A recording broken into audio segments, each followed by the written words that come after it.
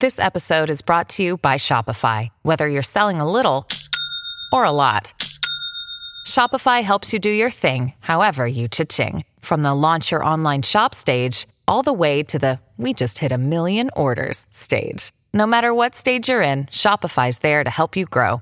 Sign up for a $1 per month trial period at shopify.com/special offer, all lowercase. That's shopify.com/special offer. Welcome to the only daily podcast focusing on compliance news of the day. Each morning, start your day with a cup of coffee and Tom Fox, the voice of compliance, to hear about 4 of the top compliance, corruption, or leadership stories you will need to start your day. The Daily Compliance News is a production of the Compliance Podcast Network. December 16, 2019, the Enablers Edition.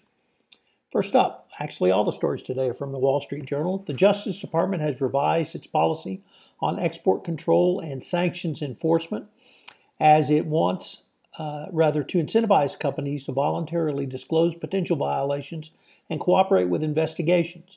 The revised guidance comes as the Justice Department continues to standardize its voluntary disclosure policies across divisions. Protecting our nation's sensitive technologies and preventing transactions with sanctioned entities are top DOJ priorities, but we cannot succeed alone. We need the private sector to come forward and work with the DOJ, said Don Demers, Assistant Attorney General for National Security. Next up, can AI help not only develop a competitive business strategy, but execute on that?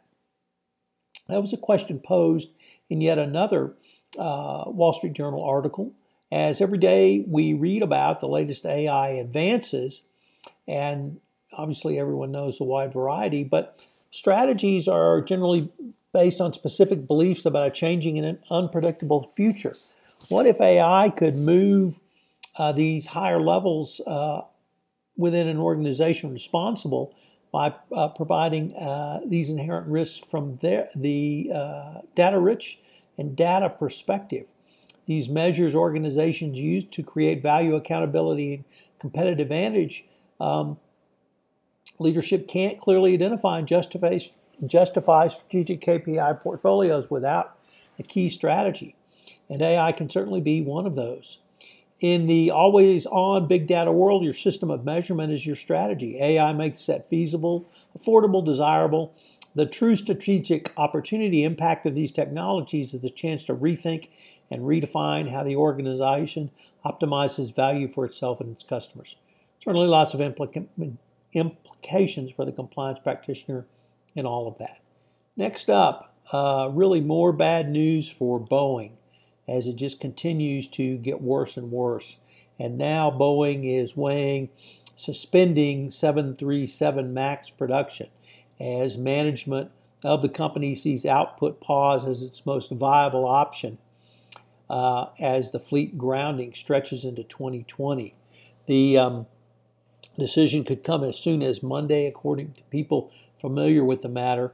Boeing management sees pausing production as the most viable option, and halting the production, I think, or at least Boeing thinks, could help stabilize its finances. And finally, our lead article today, once again, comes from the Wall Street Journal, and it's about our good friend Adam Neumann and the WeWork debacle. The article's entitled "The Money Men Who Enabled Adam Neumann and the WeWork Debacle." And it really goes after the financiers in this case.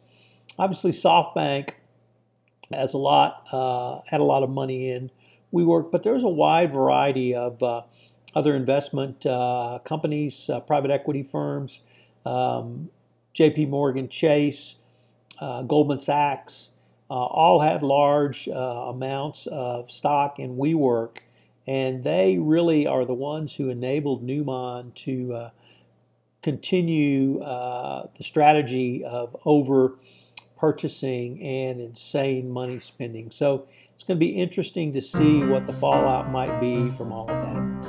The Daily Compliance News is a production of the Compliance Podcast Network and a member of C-Suite Radio.